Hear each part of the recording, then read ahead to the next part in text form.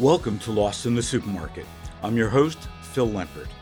Today's episode, brought to you by the California Strawberries, takes a look at how retail dietitians can successfully pitch produce to all media platforms. The California Strawberry Commission represents more than 300 strawberry farmers, shippers, and processors, all working together to advance strawberry farming for the future of our land and our people. My guest is my friend and colleague, Bonnie Taub-Dix, owner of BTD Nutrition Consultants and the award-winning author of Read It Before You Eat It, Taking You from Label to Table, and the creator of BetterThanDieting.com. Bonnie is a media personality, media trainer for wellness professionals, spokesperson, motivational speaker, journalist, and corporate and brand consultant. She's a contributor for Today, U.S. News & World Report, Insider, and Live Strong, and a past spokesperson for the Academy of Nutrition and Dietetics and the recipient of their very prestigious Media Excellence Award. Let's get started. Bonnie, welcome to Lost in the Supermarket. Hey, Phil. So nice to be here. So, Bonnie, if we take a look over the past 2.5 years, with the pandemic especially, how has doing media interviews changed for you and RDs across the nation? Well, I have had my own business for years, so working from home was not something that was unusual for me, but work from home really took on a different turn when really you couldn't work from anywhere else. And for my one-to-one clients, it really was not as big a deal. We did Zoom calls and FaceTime or phone calls, but when it came to media appearances, that's where the change was the most challenging. One example that really comes to mind is I needed to do an SMT, that's a satellite media tour.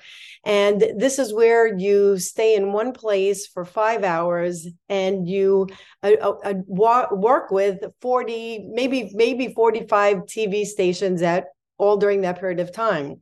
And usually I'm in a studio, I have a thing in my ear where they're talking to me, I have a makeup person, a food stylist, a whole camera crew, a producer.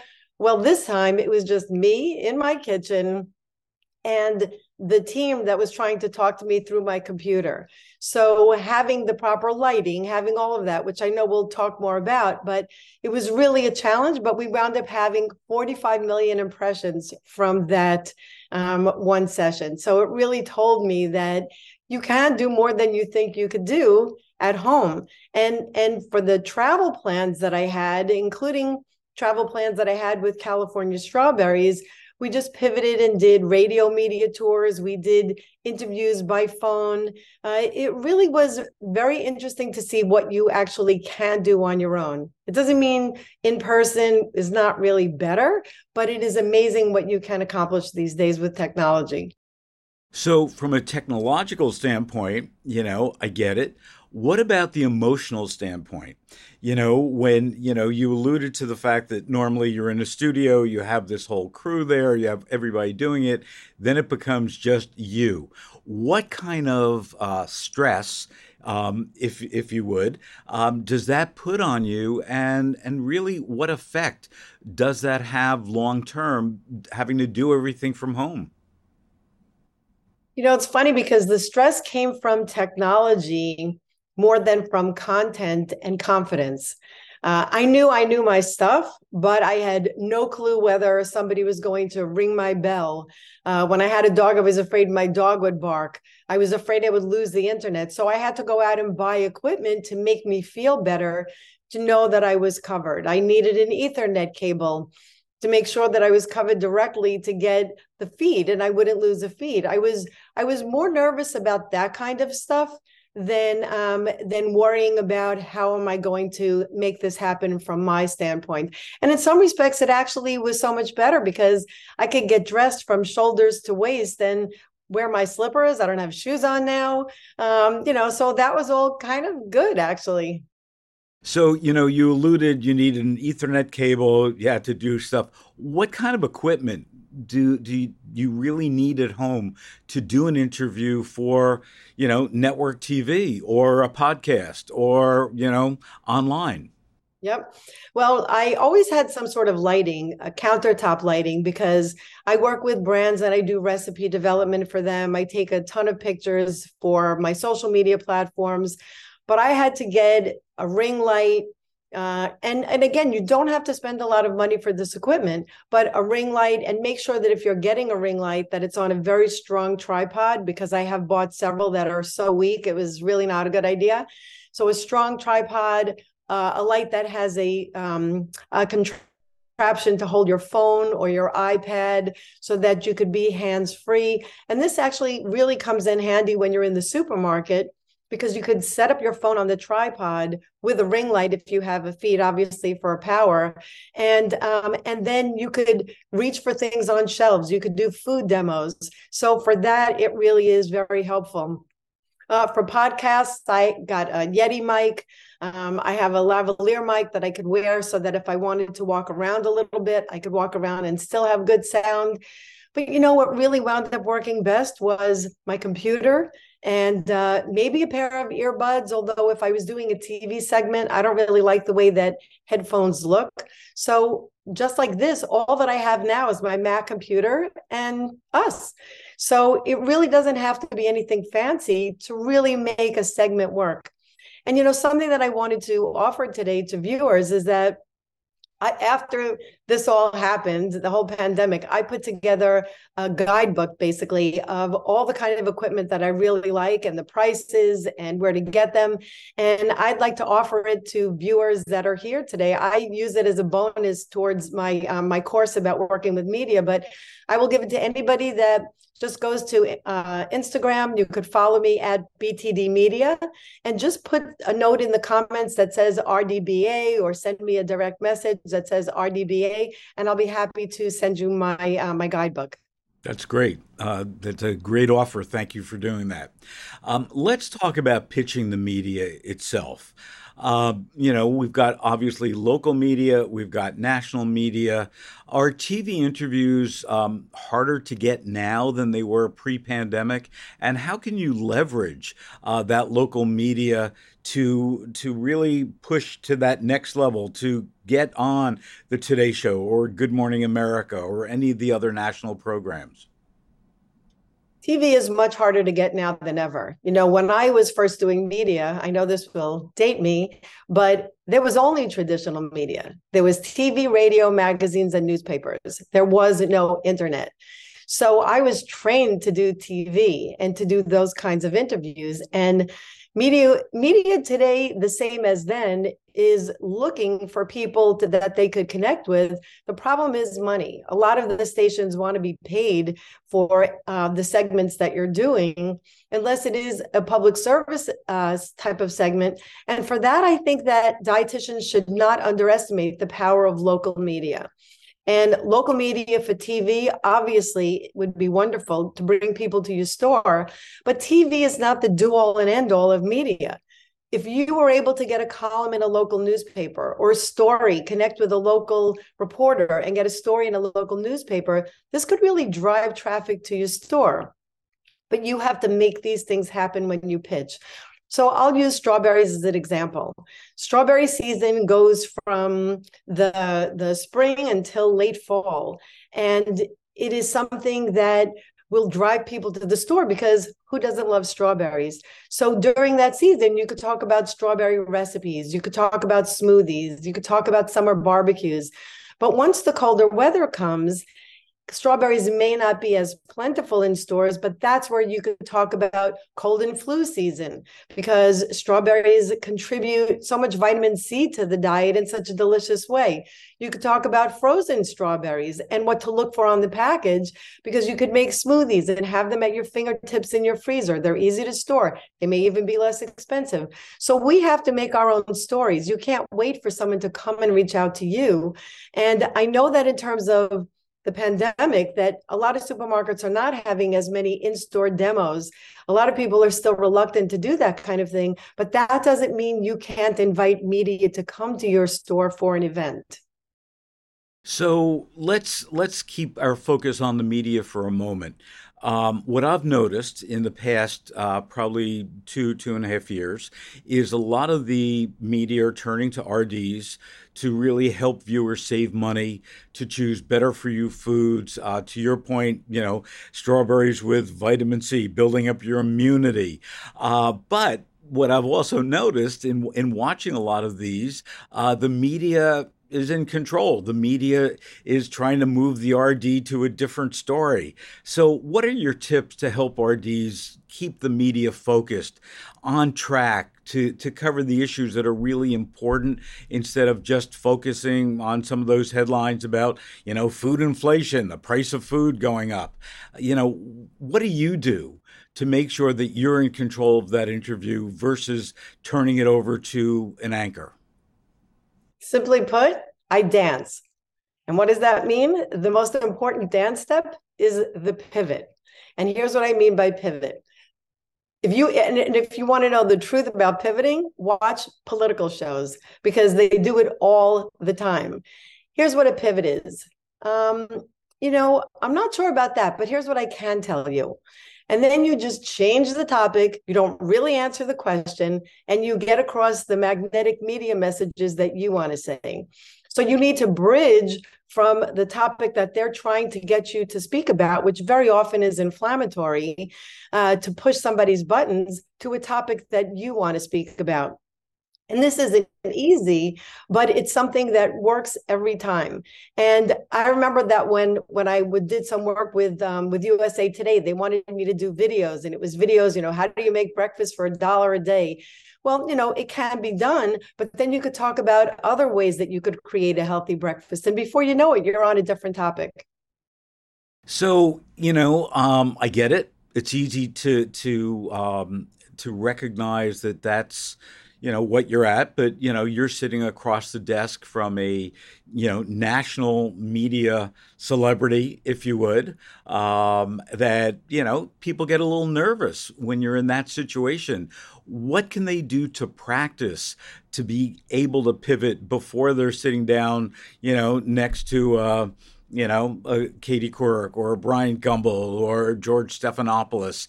How do you prepare for that? So, I've been doing interviews for more than 30 years, and I still get nervous. And I don't know if the nervousness is something that is something I wish I didn't have, or if it actually makes me feel even more on top of my game and excited.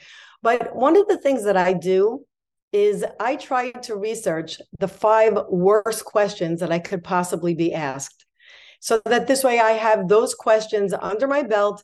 And I feel like at least if they ask me those, I'll be taken care of. Even in this interview today, I didn't know if you would go rogue and start asking me questions that, that I had no idea about. But I think that once you're prepared, that's the key, is being prepared. And when I do a media segment, I write down maybe 50 things that I want to say. And then I'll turn that into 25, and then I'll turn that into 12. And I keep doing that until I get to three messages that I have to say no matter what. And, if you're a dietitian representing your supermarket, or you're representing a particular brand, you might even be being paid to make sure that you get those messages across. So you want to be sure of that. And that's where the pivoting comes in. That's where the bridging comes in. You want to keep bringing them back to your message. Don't let it intimidate you just because they're a star. You're the expert. You're the expert. You have the knowledge. And you know what, something else? You wouldn't be there unless they thought that you were capable of answering their questions. Great tip. RDs get a lot of questions thrown at them in real time. To your point, you might have someone like me that throws you a curveball that you're not expecting. How do you stay on top of those latest trends that are relevant to shoppers? When we take a look at our supermarket world and the world of health and wellness and nutrition, it is huge. So what do you do personally in order to stay on top of all those trends, so no matter what the question is, you can answer it? Well, here's what I do. I read a lot of newsletters, news digests. I think RDBA and you do such a fabulous job with your newsletter. I also keep files, detailed files. So if I see a story that I think is an interesting story about something that I like to talk about, or something that I'm really shaky about talking about that I want to learn more about, I keep files on that. And when I do a media interview, I do somewhere between 2 to 4 top tier media interviews a week. So these stories are not new, even though they may be, the new trends of 2023. Just look at them. They're not usually new. They're usually the same old, same old. I don't even know how many Thanksgiving interviews I've done, or back to school stories, or cold and flu season stories. So I keep files on these things, and I could go back with new research just to update those files. But a lot of the same sound bites are still going to work. So that's what I do. I think my filing system is really very important for me. And I think it's really helpful to start that. And, if you have good story ideas, another thing that you should do is keep a story idea file for your store, articles, that are in your store, items that you think you'd like to read about or write about. Even if you only come up with titles to stories. I have so many titles of stories and no stories. So this really could be helpful, because when you have a moment of creativity that strikes, write it down, because you don't know when that'll happen again.